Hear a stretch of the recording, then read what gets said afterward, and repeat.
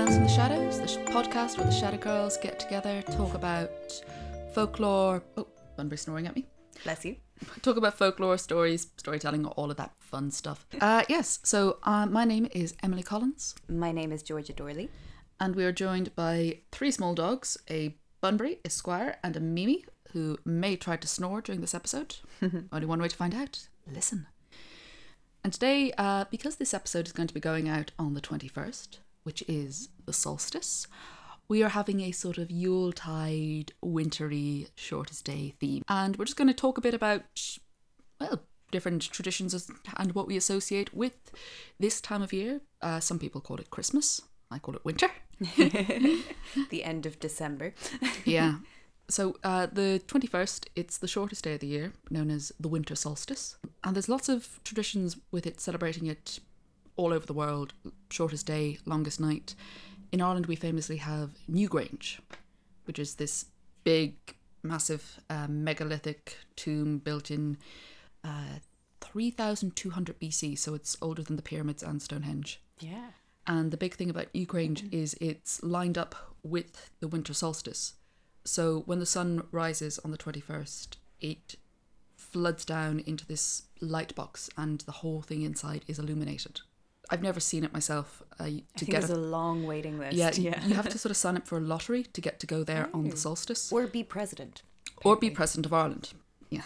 So, probably winning the lottery, getting to be president, equal chances. But it's meant to be spectacular. Yeah. And it's this huge old megalithic thing, and there's a whole thing about it being, no one's exactly sure why it was built, that they think it was, they did find remains in there, but yeah, it doesn't seem to be like specifically a tomb or specifically just for use for calendar. Because there's these stones outside that seem to have been built, added to it about a couple hundred years after the original thing was built. Were they added afterwards? They were added, the big ones outside with like the swirlies. And, they've sort of got the carvings that reflect the stars, the constellations above. Yeah, like there's some a lot of swirly art. There's some swirly carvings on the original bit, but then they seem to have like added these extra things. So it might have been religious, because there's one of the theories is that the light coming down on the shortest day, that's the sun refertilizing the earth. Yes, because they would have used it for essentially the agricultural calendar. They would have known that longer days were coming and they could plant the seeds in a couple of months. Yeah, and Irish mythology is very focused on fertility. Like when you became king, you had to fertilize the land. Oh boy. Yep, you were. Oh, I didn't know that. You were married to the land and you had to consummate it. Nice. Which is why the king had to be a perfect physical specimen. Okay. Good genes to pass on to the crops. Yeah, so we have Newgrange, and it's said to be the home of the Dagda, who I actually kind of, the Muppets Christmas Carol. Yo, yes.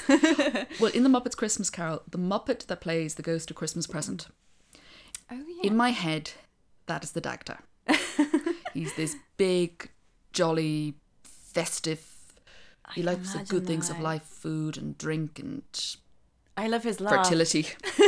When he just has that proper sort of like, sort of laugh. It's a good belly laugh. Yeah. Wish I could laugh like that. Yeah. So in Ireland, our big solstice thing is Newgrange. But the solstice, because it's the sun, it doesn't just happen here, it happens everywhere.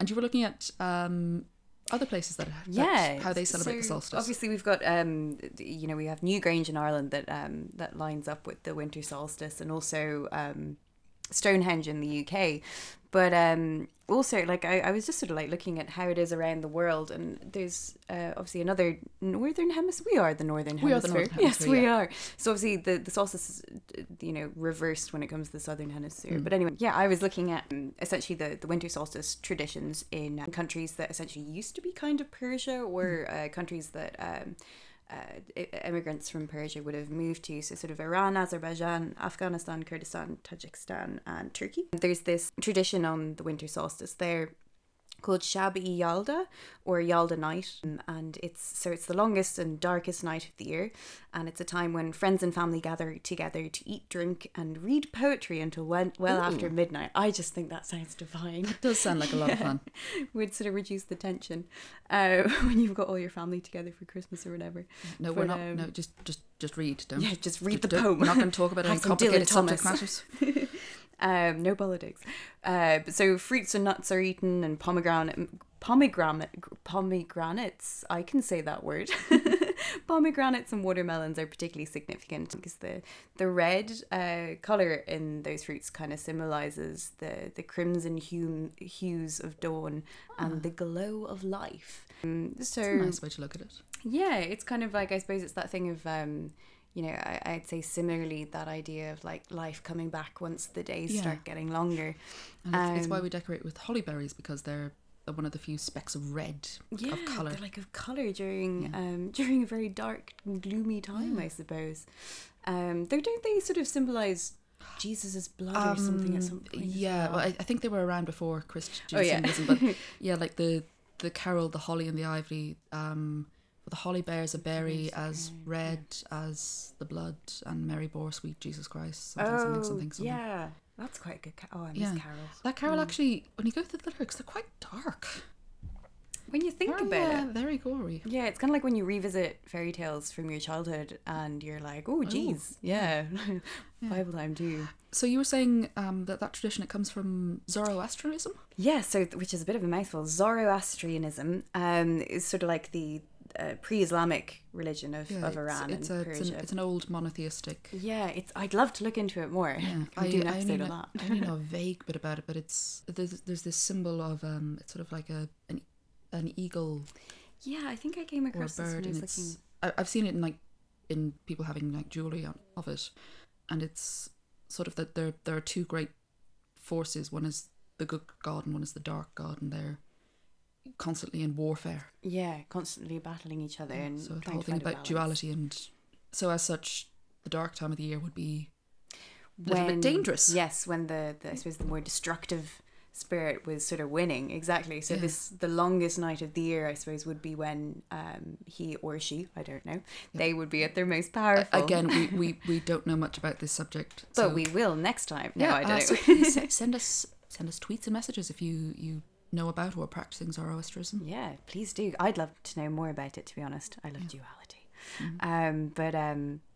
So yeah, in Zoroastrian tradition, the longest and darkest night of the year was a particularly sort of unlucky day, and the practices of what is now called Shab-i-Yalda, I hope I'm getting that right, were originally customs intended to protect people from evil during that long night, at which time the evil forces of Ahriman, who was the destructive spirit, I think, were imagined to be at their peak. So people were advised to stay awake for most of the night, keep your guard up, and also to sort of gather in the safety of groups of friends and relatives, stay together, stay safe, numbers. keep an eye on everyone. Keep each other awake. And then people would share the last fruits of the summer and find ways to pass the long night together in good company. Make it a celebration. Yeah, essentially. It's like a good excuse to get together and have some fun, not getting eaten by scary spirits. Yeah, that's actually very similar to Yule, which is the sort of... more about Yule. Yeah, the pre-Christian, a lot of it turned into Christmas celebrations from sort of Germanic and then a lot of like Anglo-Saxon things, but they celebrated Yule on the darkest day, and Yule could actually take 12 days. So, wow. So you talk about like the 12 days of Christmas. That's the Yule celebration.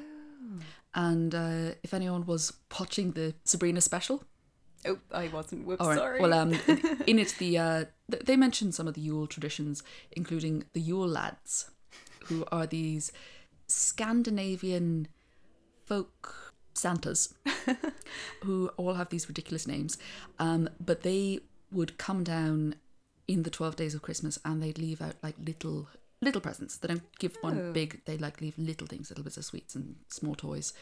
If you're good, and if you're bad, they would leave you a potato. That's not so bad. Or coal. Oh, that's yeah. Or give your name to Krampus. Oh, who was, no. Krampus is like the dark Santa who takes children away and beats them and puts them in chains and might burn them in a furnace. A little bit dark. A little bit. But yeah, Yule, it was celebrating, it's the dark time of the year. There were a lot of protection things. There was the Yule log, which when I normally see the Yule log today, it's chocolate. Yeah, I was going to say my mum makes a really good it's like a chocolate squidgy cake, and you put like fake chocolate leaves in it. Yeah. But originally the Yule log was burnt for protection, and it would be a really big log, and you'd burn it, and you'd try to.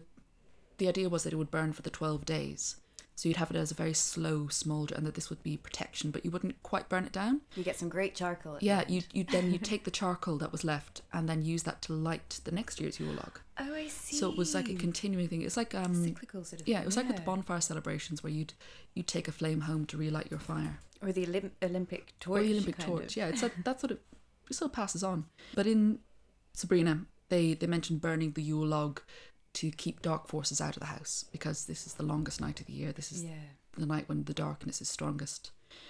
And there's a lot of traditions in folklore of keeping your fire burning. There's a lot of stories in Irish folklore about people having to bank down their fires at night to keep away dark spirits, demons, fairies, all sorts of things. And there was sort of the more spiritual folklore side to that, but it was also a health and safety thing, because bank down your fire so it's not blazing all night and going to set the house on fire. Yeah, particularly when you've got thatch. Yeah, but also in winter, you don't want the fire to go out and make the whole house cold and then be there in the morning and it to be cold and dark and you're trying to relight the fire where you can't see what you're doing and your fingers are gone numb. So it's a sort of mix of magical and practical. Very good. And a lot of the Yule celebrations, the Yule log, the Yule tree, which is now the Christmas tree, which they celebrated in Germany, and then Prince Albert and Queen Victoria and the Victorians inventing Christmas. But an interesting thing I found out about the Christmas tree or the Yule tree, it was Martin Luther who put candles on it. Was it really? Yeah, he started the tradition of decorating it with candles. Interesting. Which is kind of nice. Dangerous. Yeah, well, I suppose everything was candlelit then. Yes, true. Yeah. So maybe they were a bit more, I don't know, I was once at au fait with how to not burn things down. I was once at a sort of like pre-Christmas dinner party thing at like, you know, my parents' friend's house or something, and they had proper the family was German, so they had proper candles on the Christmas tree. And I just remember like as a kid being like, it's all gonna go up in smoke and I'm gonna enjoy watching it. Yes. There's a story, I think it might be a Roald Dahl story or something, about a little girl who her parents won't let her light the candles on the Christmas tree, so she burns the house down. Nice. That would be me. I think it's Roald Dahl. It sounds a Roald Dahl thing. Like if it's not, again, tweet us, send us in. Let us know. Yeah. The dog is snoring. Another Yule tradition that hasn't quite caught on to the whole mainstream Christmas was the Wild Hunt. What? See, now I'm just thinking of The Witcher, so I'm confused. Yeah, I think The Witcher, it does use a lot of folklore and mythology and stuff like that from sort of those northerny regions. Yeah. So I think the Wild Hunt and that might be inspired by this Wild Hunt. So the Wild Hunt was on the solstice night, Yule night, where it massively depended on who was telling the story, but where there would be a wild ride of ghosts, of demons, of fairy spirits, and they would ride almost armoured for battle through the night, often hunting and pursuing something. And if you were caught watching the Wild Hunt, they would hunt you. They would transform you into some sort of animal beast and hunt you for sport through the night. And if you survived, brilliant. If you didn't, death and destruction. Wow. And depending on where the story was happening and who was telling it, because it sort of seems to start in Germanic regions but then also spread up into bits of Scandinavia, down into Anglo-Saxons. The Wild Hunt, it could be led by Woden, it could be led by King Arthur, it could be led by some recently deceased great figure, so David Bowie. That would be a Wild Hunt. Yeah, and it was sort of dark revelry. So it was very chaotic. It was fun. It was blood-thumping, bloodlusty stuff, because it's sort of everything has been dead and everything has been quiet, and it's this sort of big celebration, which does seem to be what a lot of the Christmas things are. It's everything has been dark, everything has been quiet, everything has been, trying desperately not to freeze, not to starve, and then it's the darkest night. It's the final bit, and if you can just make it through this, you'll survive. But you have to make sure you do make it through this. Yeah. So let's go a bit wild. Let's go a bit wild. Let's go a bit, Bacchus, Dionysian. Yeah. Have some wine. Go crazy. Have a lot of wine. Have a lot of all the preserves and things we've been saving up. Let's eat them. Let's kill our fattest pig. I suppose there's also there is that thing of eating up, because you store up a certain amount for the winter, and by the solstice you can kind of tell how much you've got. Yeah, you can sort of extra. pace it out and go, okay, we can. Because I think in Ireland it's sort of, it seems to be that that back during the old solstice days, they'd start killing the cattle, I think, because they didn't want to feed them for the remainder of the winter months. And so suddenly they'd have all of this meat and like eat really well and get loads of protein and obviously all the minerals that comes with meat. Apologies to all vegetarians and vegans out there, but it was for them at the time. And also, to cope with the cold, you need a bit of extra padding on you. Mm-hmm. You need a bit of extra warmth. I know this well. You burn through more calories in the cold. Yeah. So it was a big celebration, and the whole thing that we have like so much red associated with, like red berries, red wine, red fruits, it's kind of into that, blood of life stuff, and also something to brighten the darkness. Yeah, it's wonderful that actually I hadn't really thought about it that way before, but there is life returning. Any Terry Pratchett fans, Hogfather. Oh, I've only seen the TV adaptation. Oh, the book is brilliant. I must read it. I think that's the thing with Terry Pratchett, is so much of it is in the description, the way he phrases it, that it sort of doesn't quite always carry over. Yeah. But that is basically about how the whole Christmas Yule celebration, it's become quite soft and quite nice and quite sugar-coated. But it all goes back to a desperation to survive the darkness and the bloodshed that needs to happen in order to survive. Kill the pig. Kill the pig. Oh, God. Yeah. Oh, this got dark very quickly. Yeah, it got dark. Oh, boy. Well, I mean, this is a good time for ghost stories. Yeah. Darkest time of the year. The most famous Christmas story, and all of this stuff got sort of taken over by Christianity. Because like, oh, you guys are having a big party on the 21st. We're having an even bigger one on the 25th. Why don't you come along? And yeah. Our guy does this too. Yeah. So don't tell people to stop doing something. Tell them to just change it slightly. Change slightly. Change the name. Everything's grand. Yeah. But the most famous Christmas story is A Christmas Carol. Oh, yes. Which is definitely a ghost story. Yeah. It's like got three so many ghosts. There's the Ghost of Christmas Past, Present, Future, Marley, and Marley. If you're in the Muppets. Sorry. Which is the best adaptation. Yes. It Muppets Christmas Carol, which I'm going to be watching on the eve of the solstice. Oh, yes. Yes. Oh, man, I'm going to be watching it like every day for the all of Christmas.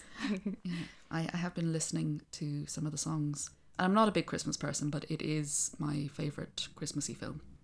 And hands down, best adaptation of Dickens. You got Michael Caine, like, come on. Which I didn't realise until quite recently, because I watched it as a kid on video at my grandmother's house. So I had no idea who actors were. Yeah. And also then when I saw Michael Caine, I wouldn't have at that age seen any Michael Caine stuff, because it would have been wildly inappropriate for a 5-year-old. But it was just, that was Scrooge. And then it was only when I was watching a clip later, I was like, hang on. That's Charlie Croker.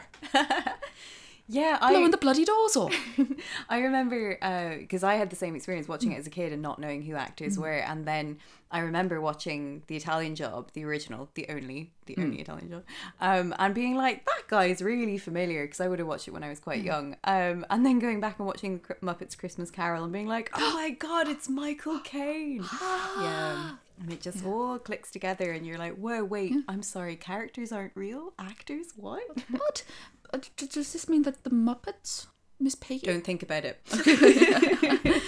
All right. Yeah, so it's a good time for ghost stories. And M.R. James, famous writer of ghost stories, he wrote a lot of ghost stories, and he had a tradition because I think he was a don at Oxford or Cambridge or one of those. Oxbridge. Yeah, one of those places. And he would invite some friends, some sort of students, some colleagues into his study office, and he would read them his latest ghost story. And the BBC did this wonderful adaptation series for a few years, A Ghost Story for Christmas. Oh, great. Was that BBC Radio 4? No, it was film. Oh. And they adapted a number of M.R. James's ghost stories, which most of them have a plot of there's a sort of amateur scholar gentlemanly type in some sort of old English village or maybe quaint French town, and he discovers some book or artifact and terrible consequences befall. And you think it'll get quite predictable, but they actually are quite yeah. And Christopher Lee on BBC Radio 4 did some readings of them. Oh, Wonderful. which I think you can still access. But they also adapted Dickens's less famous than A Christmas Carol ghost story, The Signal Man. Oh, I don't know that. It's a ghost about a signal man, but I only have sort of vague memories of pictures of it because my dad kept going on about it when I was about 10, and we watched it, and I can just sort of see this mist and this man with the light. Haunting. Can't remember what it's about, but yeah. So if anyone's looking for something that is still traditionally Christmas but less cheerful than the Muppets Christmas Carol, look up some of the ghost stories for Christmas. By the BBC. Yeah. Wonderful. I'm going to be doing that. Yeah. Do something a little bit alternative. Yeah. And actually, I always associate Christmas with a particular ghost story Oh, yeah? because of my family traditions. My dad is a bibliophile. So every Christmas, for as long as I can remember, we have gone Christmas book shopping. And for years, it just happened to be we went Christmas book shopping on the 21st, which was the solstice. It wasn't intentional, but we'd go and we'd do our Christmas book shopping and we'd be allowed to run wild in Hodges Figures through all the floors, gathering books, and then we'd buy all these books. And then we'd go and have lunch somewhere. And then we would go to the carol service at St. Patrick's Cathedral. Lovely. Yeah. Yeah. Which is an amazing cathedral. If anyone's in Dublin, go check it out, because not only is it this sort of beautiful, more Gothic than Gothic architecture, but the cathedral is full of artifacts. So there's plaques where people are buried, there's death masks, there's all these old flags from the old Norman, The flags Saxon, are ancient. Yeah. flags from sort of the ancient clans. There's also the door. Don't remember the door. It's been a while since I've been there. Yeah, it's this. Oh, can't remember the name of the people, but there were these two medieval families having a massive Romeo and Juliet style scrap, Oh. and it was going a bit mental. And one guy said, "Look, we have to put an end to this." So he went to where the other family were holed up defending, and he said, "Look, we need to negotiate a peace."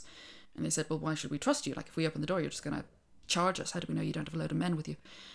And so he stuck his arm through the hole in the wall, saying, "Look, this is me proving, shake my hand." And they did, and they made a peace. And that's where the phrase, "to chance your arm," comes from. No. Yeah, so you can go and see that door. Oh, wow. Stick your hand through. But anyway, we do the carol service. Like, my mum used to go with her mum to it. And on the way back, when we were driving back, my dad would always point out two things. First, he would point out Burdock's Chipper, Oh, yeah. the oldest chipper in Dublin. Mm-hmm. My dad does that too. Yeah. And second, he would point out Marsh's Library Oh, yes. and tell us the story of Archbishop Narcissus Marsh.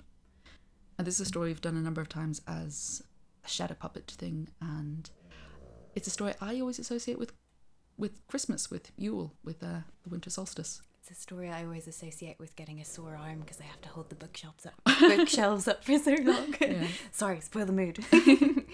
Well, Archbishop Narcissus Marsh, he was Archbishop of Dublin, and he, like my father, was a great book lover and founded Marsh's Library, which was the first public library in Dublin. And to give you an idea of the time period, this is sort of 1600s. Swift is wandering around writing Gulliver's Travels. And Marsh, he loved two things in his life. He loved his books and his young ward. He had a young ward, in some accounts she was his niece or just some relative that he had taken in, and he loved her more than if she was his own child. And he raised her up, gave her a love of books and learning. But she grew up, and though she'd had many suitors, she'd never really found one that was to her liking. Until one day a young man caught her eye. A young man who was a sailor. A Spanish sailor. And a Catholic. Gasp. I know. Oh, now, no. this was three things that her uncle did not want her to get shacked up with. And so when she came home telling him how she'd met this man and he proposed to her and they wanted to spend the rest of their life together, he said no. He forbade her to ever see this man again. And she, of course, was devastated by this. She locked herself in her room and she wept for days and days on end. And then she went to the young man to tell him, look, she was going to have to break it off. Her uncle didn't approve. And the young man said, well, your uncle doesn't approve, but do you? This is a choice your uncle can't make for you. You have to make this decision yourself. You can stay in Dublin and I'll get on a boat and I'll sail away and I'll never forget you. Or you can come with me. We can go away together and we can make our own choices, make our own life. And she thought about it. And she went back home and she began to write a letter. She wrote a letter to her uncle explaining what she was doing, saying she was so sorry that she was hurting him, but begging that one day he'd be able to understand that love doesn't see creed or colour or nationality, that love should conquer all, and that he was a man of God. Wasn't the golden rule love? And she hoped that one day he'd understand that she was choosing love. Aww. And she put the letter in one of his books and hid it in the library because she didn't want him to find out too soon, not before she'd got a fair bit of distance between them. And she went away with her young love and sailed off. And then the next day Marsh couldn't find his niece. And he searched high and low and he searched her room and there was no sign of her and her clothes were gone, and he began to become worried, and he knew she couldn't do this. She couldn't have just broken his heart like this. So he went out to see if she'd left him some letters, some notes, some word of where she was. But his heart couldn't take the grief and he dropped down dead. Oh. And he never found the letter she'd written him. But his ghost is still searching, still looking through the books for that letter. And I've been to Marsh's library, and they still have a lot of the old books and the old tomes. They have Handel's original score for the Messiah. Oh, yeah. And because a lot of these books are quite valuable, they're kept in cages. It looks like they're cagings, like in Harry Potter, as if the books are going to go out and attack you. But even though the books are literally locked down, sometimes they move. What? Even today. So Archbishop Narcissus Marsh, he's either still looking for that letter or he really doesn't like the Dewey Decimal System. One or the other. Oh dear. Yeah. Oh, I feel like going out there and trying to help him find it. Yeah. Jeez. Oh, jeez. Yeah. So to me, that is a story I always associate with the 21st of December, with winter, because this is a good time for ghost stories. It is. Yeah. Yeah.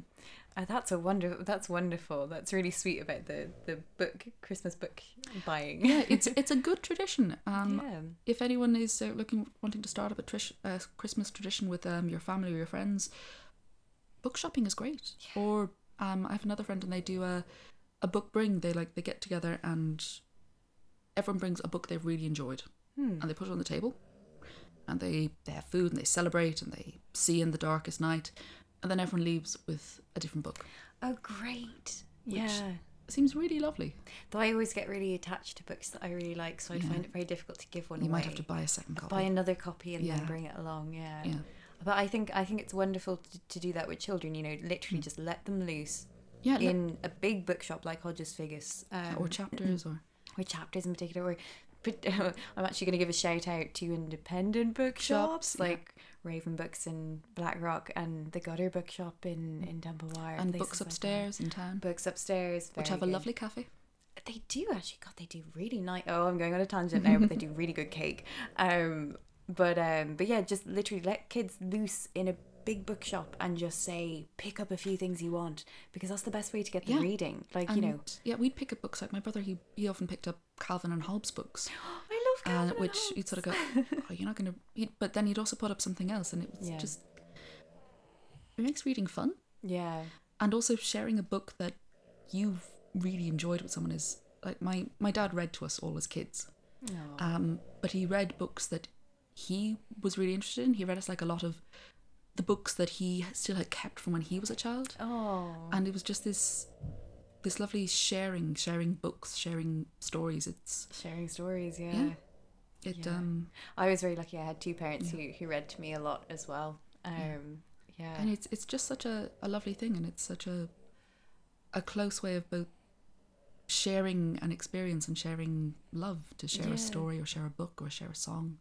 And I think it's so important on the one hand to have that, God, what do I know about parenting? Jeez. But like to have that one-on-one time with a parent, like from a child's perspective. I remember that was like, I remember my mum reading me The Hobbit, like. Oh yeah. She had so much fun with it. She really enjoyed it, and I loved it. But it was nice having that time where it was just the two of us. Yeah. Particularly because I mean I have two other siblings. You've got three other siblings. 3 other siblings, yeah. Yeah. But it is nice, and my dad, he read me and my brother The Lord of the Rings, leaving out all the poetry because he found that a little dull. But it was just such a lovely, and it's one of my happiest memories Yeah. is sharing books.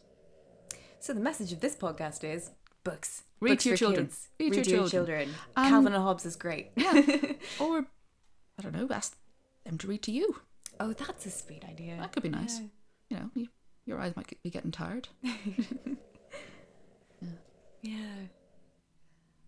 So do you have any strong associations with Christmas or Yule or the darkest night? I don't know, like personally from my own life. I don't know.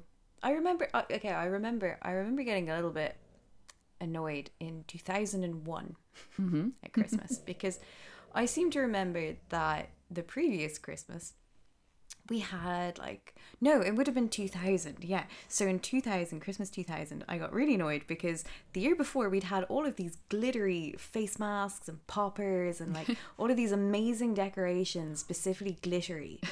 And I remember being like, why don't we have these again? And my parents being like, because they were for the millennium, Georgia. And I was like, oh, we don't have a millennium every year. So I don't know if I just associate Christmas with me being a little bit slow. But no, I think I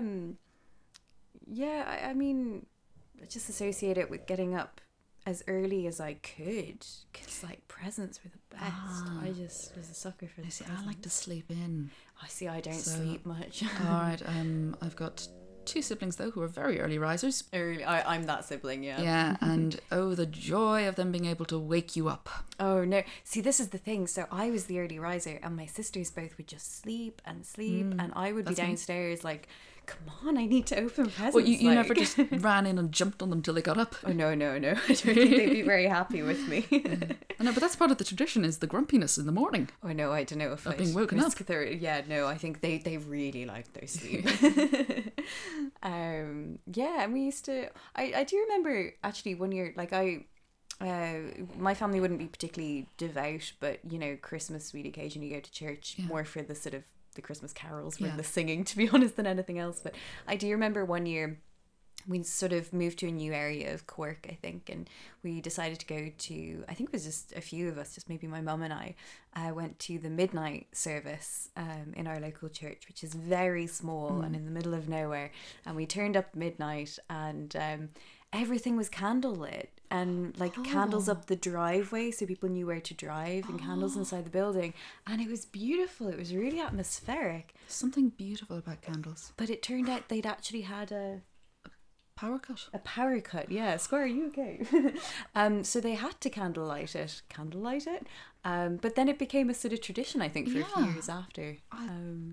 There's something really magical nice about candles in the dark. I love candles. I find I'm quite sensitive to light. I get overwhelmed by light a bit, but candlelight is just so calming. It's so soft, and Squire is jingling. Yeah, Squire, what are you doing? Yeah. Come here. Yeah, he's a little jingle bell. Jingle Squire, jingle. Oh, I don't know. Me, baby. Yeah. So this solstice, this Christmas, this Yule, this whatever you choose to celebrate, we hope that you have a candle to light your darkness. We hope that you can get together with some people you enjoy spending time with and share a story, share a book, share a song. Eat lots of food. Share food. Yeah. Sharing food is... I don't know about sharing, but... No, I'm joking. Yeah.